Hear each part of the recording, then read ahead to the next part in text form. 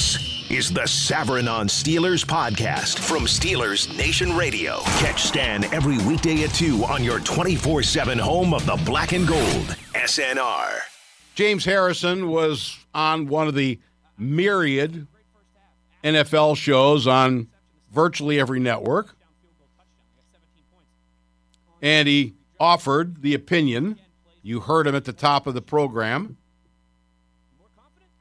Le'Veon Bell should report at the last possible minute, which would be about November 13th.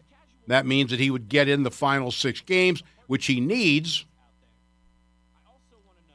to accrue a full season, which would then enable him to become an unrestricted free agent at the end of 2018.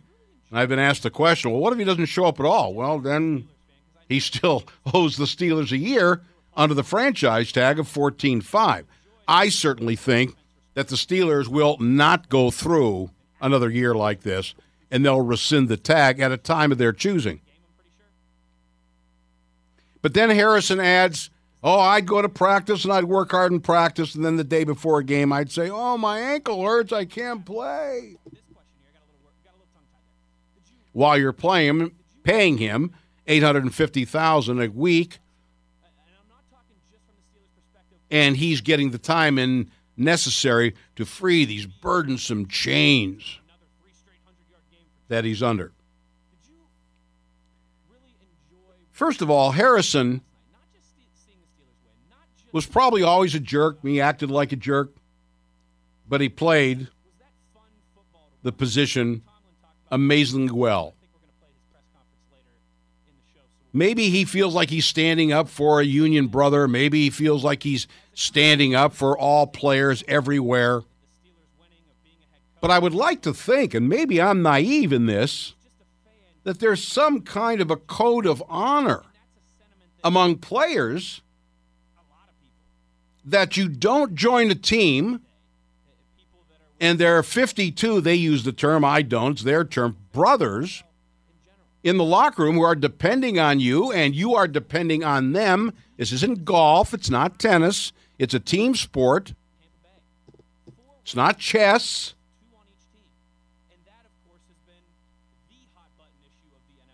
Isn't there some sort of a code of honor that you show up and you're ready to go and you're healthy and you're going to play? Instead of trying to pull the wool over everybody's eyes and destroy a code of honor, which is age-old in professional sports, collegiate sports for that matter. There are some guys who won't play with certain injuries. It comes down to the makeup of individuals. Higher pain threshold, different levels of dedication, motivation. But for him to come in and this is a guy, remember now, who was purposely disruptive, sleeping in meetings, causing trouble because he wasn't getting the playing time that he was promised. Well, you know what? Promises only go so far as ability. Someone could promise me, hey, we're going to make you the corporate head of Amazon. They'd be out of business in an hour and a half. The promises doesn't mean crap. If you're not capable, James Harrison could no longer play. The only mistake the Steelers made was cutting him. They should have just kept him around and suspended him and said, here, we'll pay you, but we don't want you anywhere near the building. Just get the hell out of my sight. But he feels like he was wrong because Joey Porter said, well, we're going to rotate him in and out. Too bad.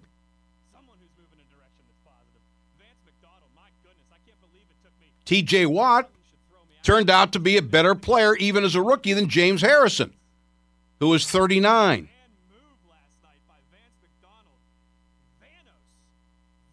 But now he feels like somehow the organization, and this isn't a matter of standing up for the organization. The Rooneys don't need my help.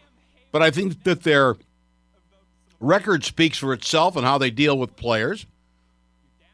James Harrison had some issues. And the Rooneys were roundly criticized for standing by him. domestic abuse. The charges were dropped. But there were some issues with him. And now he thanks them, A, by trying to sabotage the team that gave him a chance. And, hey, he repaid them with great play. They repaid him by paying him a lot of money. They didn't pay him a lot of money and bring him back. Remember, he went to Cincinnati. It was an abject failure, and they brought him back, which was probably a mistake. And somehow he feels he's wrong, so now he tells Bell, yeah, I'd screw him. Yeah. They're taking advantage of you. No, they're not. They're playing by the rules, and by the way, so is Le'Veon Bell. I think, even though it's not written down anywhere in the collective bargaining agreement, that no athlete goes in, fakes an injury, and said, I can't play, which is exactly what Harrison is suggesting. And, oh, by the way, that's exactly what his agent, Bell's agent, was talking about. Our major concern is making sure that Bell is healthy for free agency. This is what Harrison is saying, is what Bell's saying. And they're right in one respect. If he does show up here, they're going to run the wheels off. They don't care what happens to him after this year. I get that. But here's where Harrison's ill-advised advice, well, you take advice from a guy like that. Here's where it backfires. So let's say, for example, the Steelers are actively, if not seeking a trade, certainly listening to trade offers. The Jets have been rumored, others. Now, if I'm the Jets and I say, yeah, we're going to make a trade and bring in Le'Veon Bell, but now the agent Bell and even a dope like James Harrison is saying, we the Jets could make a trade. We get him in here. Whatever we give up, we give up. We pay $850,000 a week to him. And he's going to say, I can't play this week. My ankle hurts. Don't you think that would significantly cut down the trade market? Who would make a trade with the cloud of that hanging over your head? You'd have to be an idiot. But there are plenty of idiots in the NFL. And I'm not suggesting that if he does become an unrestricted free agent at the end of this football season, that teams won't be lining up to talk to him. But I guarantee in the back of their minds, they're going to say, we're going to pay all this money, and he's going to object once we hit 30 carries a game or 20 carries a game or whatever it ends up being. This does not help Le'Veon Bell's cause, maybe not as much next year, but it certainly does this year. If the Steelers were to rescind the tag 1 minute from now and he becomes an unrestricted free agent, which he would, teams going out to bid for his services, and they could offer him even more than the $850 a week, are going to say, he's going to become an unrestricted free agent at the end of this year. Are we going to bring him in here, and he's going to do exactly what James Harrison said he should do? With friends like James Harrison, you don't need enemies. Sarcastic Sword joins us now. Hello, Sword. Hey, Stan. James Harrison's been one of my favorite players all my life for all the time. He was a Steeler until the last couple of years. He always played with a chip on his shoulder. He was able to get that anger out of his system, usually on Sundays, and he did it very well. Now that that's gone, I guess he's turning to the press to get that anger out. He never had any use for the league hierarchy, as you know. But I will say that I hate to get personal with the guy, but it wasn't too many years ago where he gave us a great example of how to raise your children about not accepting trophies for participation, if you remember that. I just hope his kids are in school and not getting to see their dad pulling this kind of crap. It's obvious James Harrison's never owned a business, probably not even a lemonade stand, to have some idea of an employer-employee relationship. That's obvious.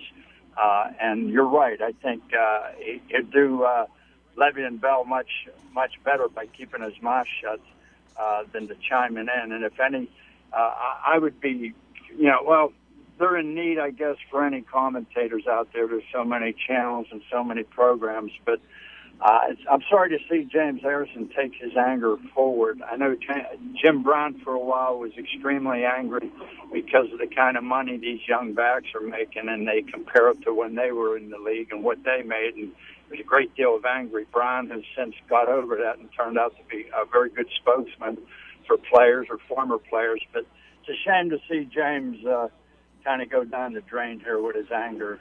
It'll get you nowhere, but below the ground, I guess, if you get my drift. Yeah, no doubt. And his anger, not to psychoanalyze the guy, I mean, he's one of 11 children. He wasn't a high-profile guy. If you remember when he first came to the Steelers, the defensive coaches said, get him out of here. He was disruptive in practice. He was stalking around. He was stomping around.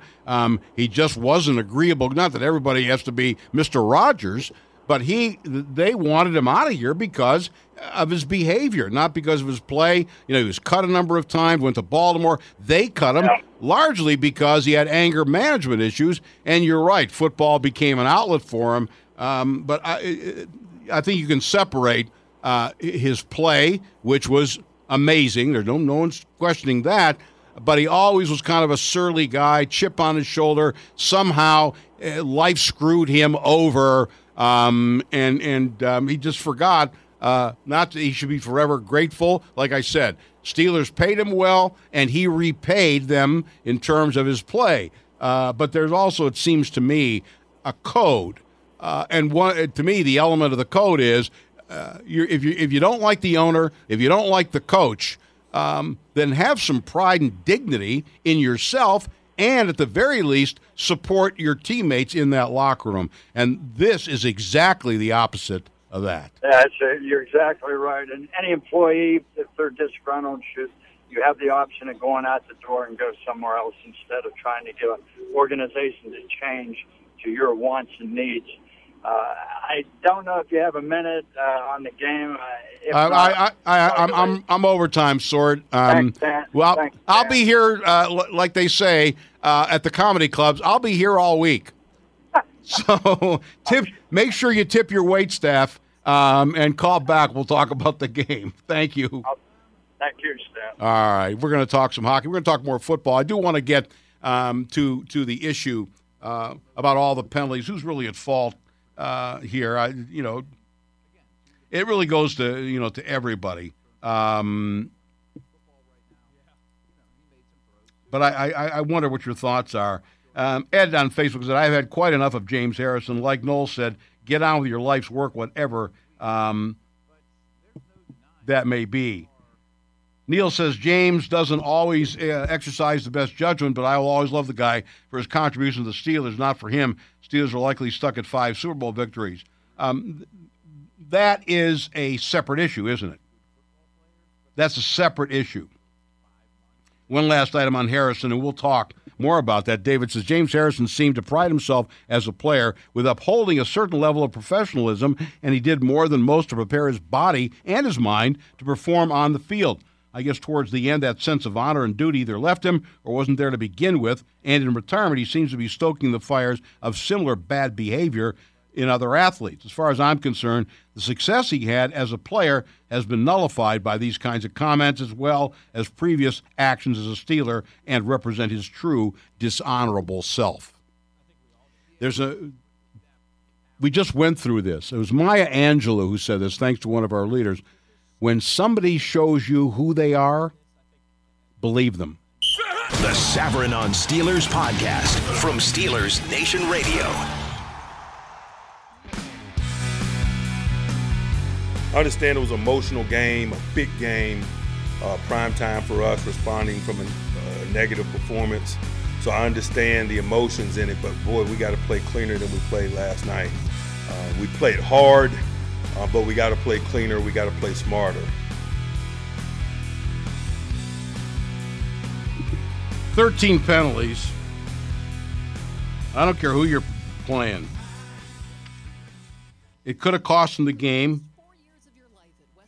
It almost did. 155 yards and penalties.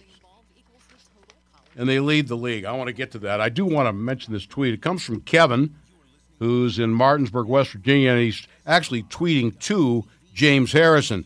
He said, you try and set an example to your sons by not letting them accept participation trophies. What kind of example are you setting by giving advice to Le'Veon Bell to sabotage the Steelers by faking an injury? Great example of ethics. Morally bankrupt. Kevin tweets, Harrison's advice to Bell is immoral. What does it say about his character that he'd go on TV and say this, especially against a team that paid him over $50 million? Despicable. Jerry says Debo's tripping. Never spoke to the media when playing. Now he's loose-lipped. Well, the reason he's doing it now is because someone's paying him. Not a matter of liking the media. They're paying him now. I do think there's an issue of morality here. I do. Maybe I'm overplaying that hand. I don't know. But that's the way I feel. There's just something inherently wrong about going in, faking an injury. If you're worried about getting hurt, then stay out the whole year. And I know he doesn't accrue the season to become a free agent, but believe me, the Steelers will rescind that franchise tag because they're not going to go through this again. They're not going to sit there for 2019 having to hold $15 million aside in the salary cap. Well, maybe he'll show up. And I can't believe they would want him around anymore, ever. So they'll rescind. So if you're so worried about getting hurt, then stay out the whole year. I guarantee you, the Steelers will not exercise their right to tag him next year. Guaranteed. They don't get any compensation, then they don't get any compensation. My goodness, it doesn't come till 2020 anyway. I mean, any worries about that? All right, the penalties. 13 is too many. I don't care what they are or what they were for. I mean, I really don't. But I do think what they're for is an issue. Look, if a guy is consistently, let's say an offensive lineman, is consistently holding, that means he's not good enough to do the job without grabbing. You get another guy. If a guy jumps offside and does it repeatedly, all right, he's amped up, whatever, false start. If he does it repeatedly, you find someone who doesn't. But when the penalties are just constantly blocking the back, and this is not just here, it's everywhere.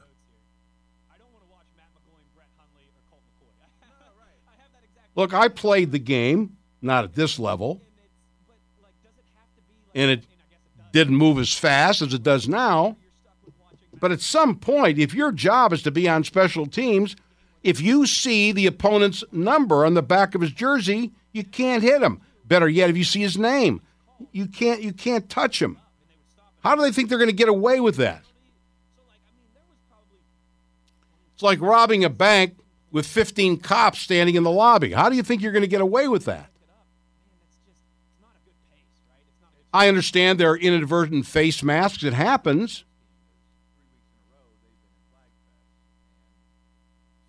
But when it happens repeatedly, you've got to change your technique. And I know you're grabbing anything you possibly can. I think anybody who plays the game understands that. But you've got to be at least aware of it. Things happen in the heat of action. But you've got to be aware of that. And it happens fast when a guy goes by and the only thing you have to grab is the helmet. Maybe if you're trying to save a touchdown, you're the last line of defense. But grab for something lower. I know they're making it more difficult for players these days, but you got to make an adjustment. And if you continue to have the same players doing the same thing, then you got to find different players. Like I said, if you have a guy who's constantly holding on the offensive line, then he's not good enough. He can't keep the guy away from the quarterback or block him on a run without holding. That means he's not good enough to play. If you have a guy who's constantly grabbing receivers and getting pass interference calls, he's getting beat. You get beat, you grab, you reach. This guy didn't grab that much. Here's the answer to the trivia question. The last Steelers defensive back to make the Pro Bowl, Troy Polamalu, 2013. Been a while. That shouldn't surprise anyone. Tom and Wheeling was the first correct caller. Coming up next, more Steelers talk with Jerry Dulac. Straight ahead, right here, Savran on Sports, ESPN Pittsburgh. The Savran on Steelers podcast from Steelers Nation Radio. Shotgun snap. Fitzpatrick throws for the goal line. The pass is batted and intercepted. Batted into the air at the 6-yard line by Bostic. And down at the 6 on the back end to pull it in is Mike Hilton. My goodness, has he been around the ball. Oh, yeah, man. We didn't have a lot of calls. We felt confident in the scheme we had and the scheme running against them. We cut down a lot of different things and just played ball. It put us in position to make plays. It gave opportunities for the D-line to get sacked, so it worked hand in hand. That is Mike Hilton, who injured an elbow in the game. Still no word yet on his availability for Sunday night. We'll see when they practice today. We're joined now by Jerry Dulac, who's made the trek from terrible Tampa Bay. He's back in town. Jerry's brought to us by the pub at Tonydale in Oakdale. $3 Bud Light 16-ounce aluminum bottles during all Steelers games. It's a good night to drink because it's a night game. Not that any night isn't, but especially Sunday night. Welcome back, Jer. How are your travels? Well, Stan, thank you. They were fine. No interruptions or delays with the plane. The humidity was a little thick. And, Stan, the easiest job in America, aside from tourism director of Hawaii, is weatherman in Florida. Partly sunny, chance of afternoon showers every day. It's the easiest job going. Undoubtedly. And having lived in Florida for 3 years, I've told the story before. I worked at this radio station, and that was back in the day when there weren't computers, and we would get you'll remember this, our news off wire machines, and they printed them out, and you heard the clacking and all that stuff. Right. And the disc jockeys would take the weather forecast on June the 1st, and it was a piece of paper. That's what you did. And they would tape it up on the console where they played the records, and they would leave it there until September 15th because it never changed. Never changed. It was it was in Orlando, high 99, low 74, chance of showers, but it was more than a chance. It rained every day. Greenwich time, 4 p.m. straight up. You could set your watch by it, and that's just the way it is in the summertime and early fall. Well, Stan, and that's basically what happened in the 2 days. Sunday I got there. I landed at 3:00, and I thought, okay, I got some time. 4:00, I was on the first tee, and about I got on the 5th tee. The lightning alarm sounded, so probably around 5:15. Here comes the rain, thunder, lightning. Never got back out there again because of the alarm. Next day, get to the stadium. About 5:30, 4:45, boom, here it comes again after a perfectly sunny day. Bad, vicious storm, just both days. I'm sure it happened the next day, too, and every day after that. It's unbelievable. Yeah, there's no light rain there. When it rained, I remember when I lived there, when it hit, you had to pull over to the side of the road. I mean, you cannot see. There was a vicious storm before the game. I know. It wasn't that bad Sunday. But the storm on Monday was pretty good. Classic Florida. I saw the video of it. All right, let's talk about the game, Jerry. There's so much to digest, and we haven't had a chance to chat or anything. Just in general, what were your thoughts on their performance and positives, negatives, and the way it all played out? Well, I think the positives far outweigh the negatives, Stan. I think for people to sit there and dwell on the fact. That Tampa Bay came back and made it a game. Look, I'm not dismissing that, and the reason why it resonates is because that's what cost them in Cleveland. they blew a 14-point lead in Cleveland, and it looked like they could blow a 20-point lead, a second-half lead in Tampa. But what they did in the first half, for both taking the ball away, 3 picks, pressure. Stan, they had 10 passes defensed against Tampa Bay. That means they got their hands on a lot of throws. A week earlier against Kansas City, 1 pass defense. Stephon Tuitt had it. That goes to show you how wide open and uncontested those Chiefs receivers were. And that changed against Tampa Bay, which has 3 pretty good receivers as well, and a quarterback as red hot as any in the league, including Patrick Mahomes. So I thought that was a huge positive for them. Converting those turnovers into touchdowns. Ben in the first half was tremendous. That drive at the end of the first half, going 75 yards, 8 of 9 completions in 58 seconds. It was masterful. Yes. They couldn't have played any better. They didn't run the ball very well, but they didn't have to. And I thought the first half was just exactly what you script up. Take the ball away, score, go down the field, score, whatever the case may be. And then in the second half, they're going to throw. I thought the pressure could have been a little bit better. I think Ryan Fitzpatrick got away with a couple more throws. I thought there were a couple potential interceptions to be had out there. And then the Steelers got some breaks. The punt return being negated by the holding penalty. I know Tampa Bay came down and scored anyhow, but I think if that punt return counts, that's a big momentum changer right there. And, of course, I was shocked that replay overturned that play to Chris Godwin where he got up and ran to the end zone. I just thought that would be ruled a touchdown because I didn't think there was enough evidence irrefutable to overturn that. So there were a couple breaks along the way, too, that the Steelers got. No doubt. A couple of things here. Did you feel as though Keith Butler and or Tomlin ratcheted up the pressure on Fitzpatrick, meaning that not only the amount of times that they blitzed, but who they sent? I mean, I saw a number of times when there were linebackers and DBs coming after him. Yeah, they did not want Ryan Fitzpatrick to be able to stand there. They wanted him to move his feet and get off his spot.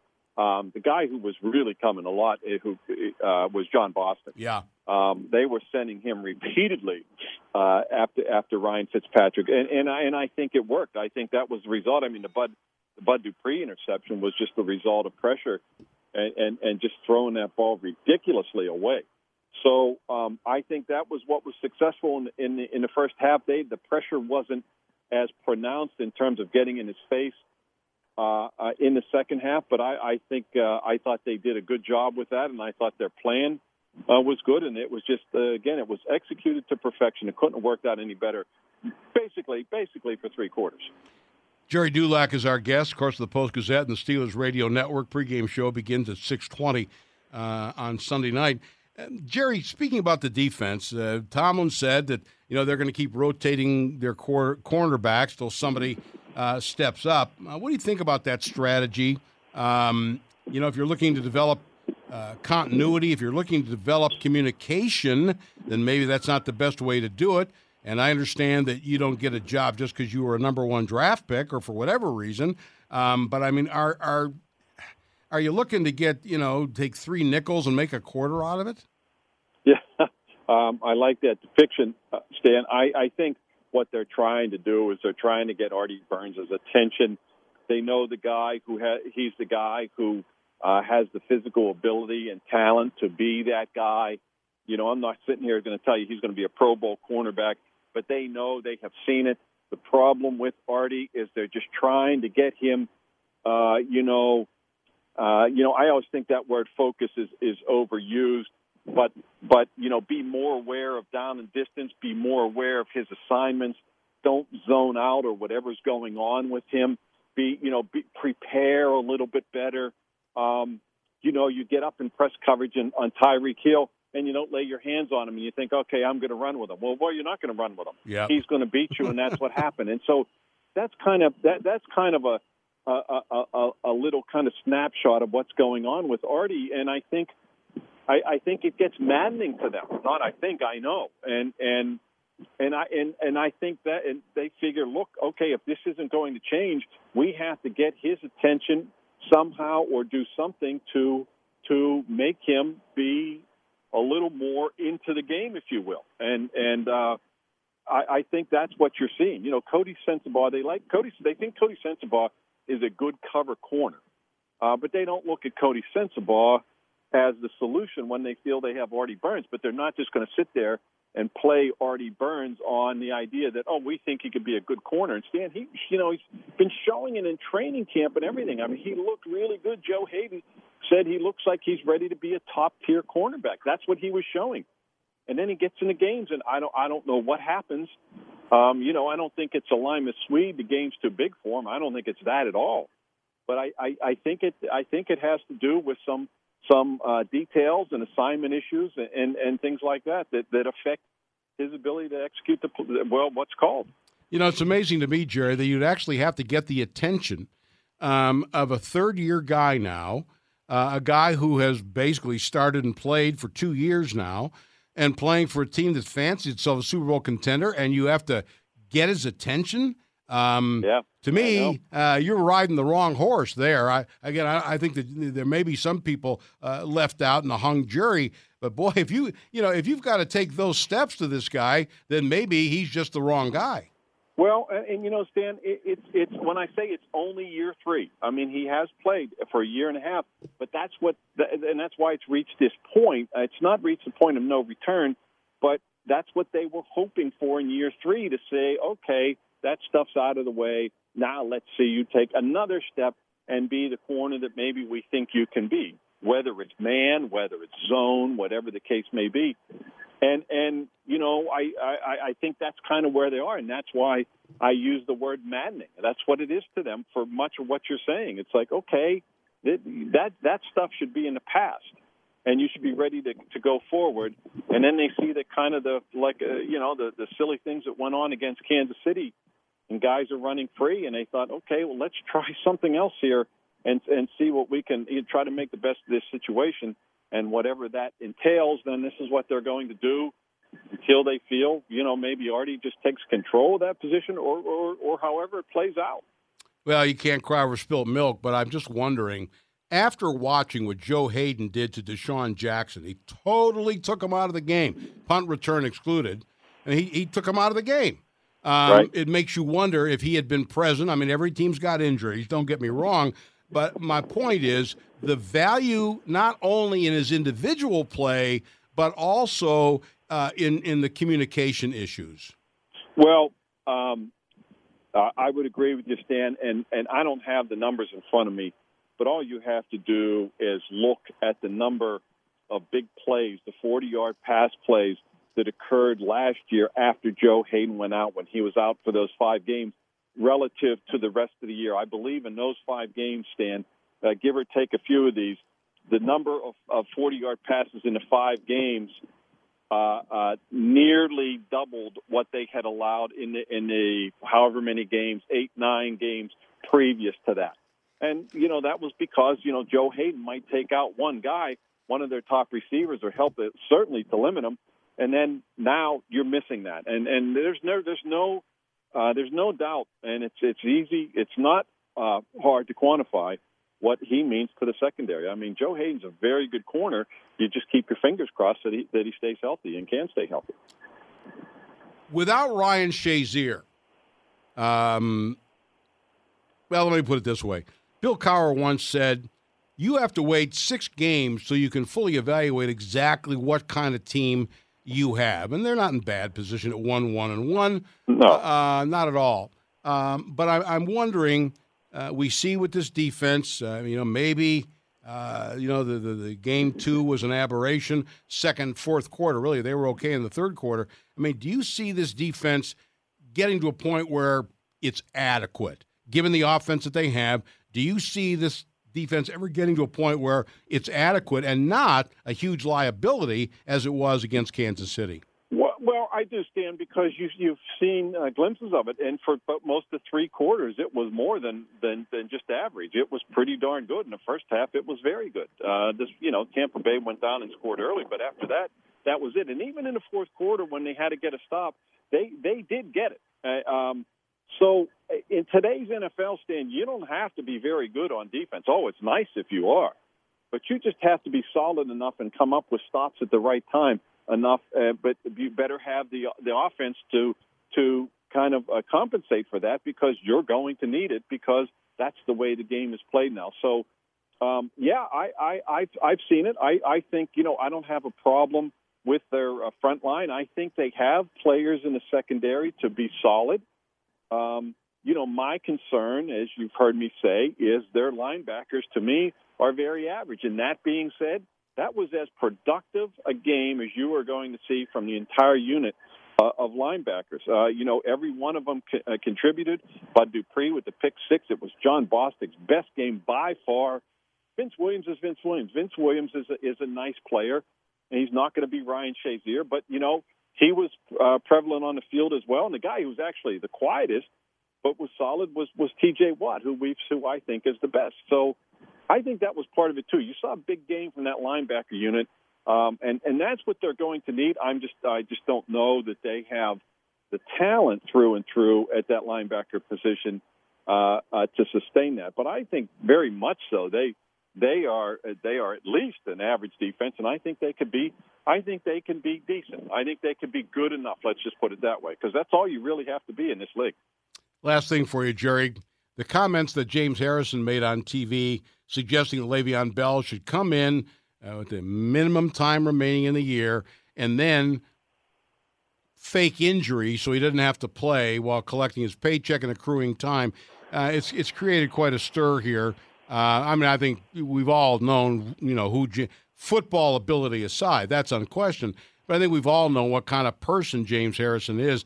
But for to do that to an organization that had been pretty good to James Harrison, I just wanted your thoughts about it. Well, Stan, the funny thing is it has been suggested to me by several people just kind of around sports or the NFL that, whether they say it kind of cynically or cryptically or whatever the case may be, that, for that amount of money, why doesn't he come in and week 2 or 3 go, oh, my hip's hurting a little bit. And then in week 8, you know what, my hamstrings bother me. If because of what he and his agent have stated, his agent in particular, that they're worried about the wear and tear in his body for a future contract. But I think and look, I'm just surprised James Harrison, that's the second thing that he has said now on TV, a guy who didn't really always want to talk to the media. And I like James. I'm not throwing stones at James. I'm just surprised that he would say that. But I think what's being missed in this entire discussion about Le'Veon Bell, what he should have been paid or how he should handle this, when he's going to show up. I think people are missing the fact that when Le'Veon Bell shows up in week 8 or 10, two things. Do you really think he's going to be in any type of shape to contribute to this football team? And most importantly, because of that, do you really think the Steelers are going to pay him $853,000 a week to sit on the bench? They are not stupid. That's why they're handling this the way they are. And I just don't see. I think people are looking at it from Le'Veon Bell's standpoint as though the Steelers are just going to sit back and take this. And I can tell you, Stan, I will be shocked if they sit back and take this and just pay Le'Veon Bell nearly $1 million a week to be on their team for 5 or 6 weeks and just to be able to play for a bigger contract. I'm with you.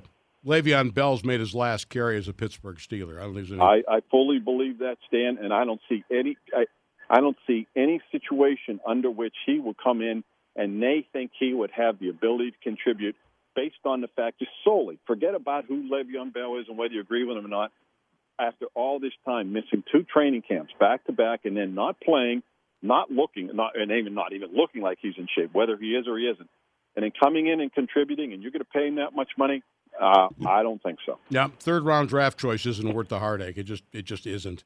All right, Jared, great stuff. Welcome home. I will see you at Heinz Field on Sunday night, if not before. All right, Stan, always good chatting with you, my friend. All right, Jerry, thank you very much. Jerry Dulac of the Post-Gazette, brought to us by the pub at Tonydale in Oakdale. $3 Bud Light 16-ounce aluminum bottles during all Steelers games.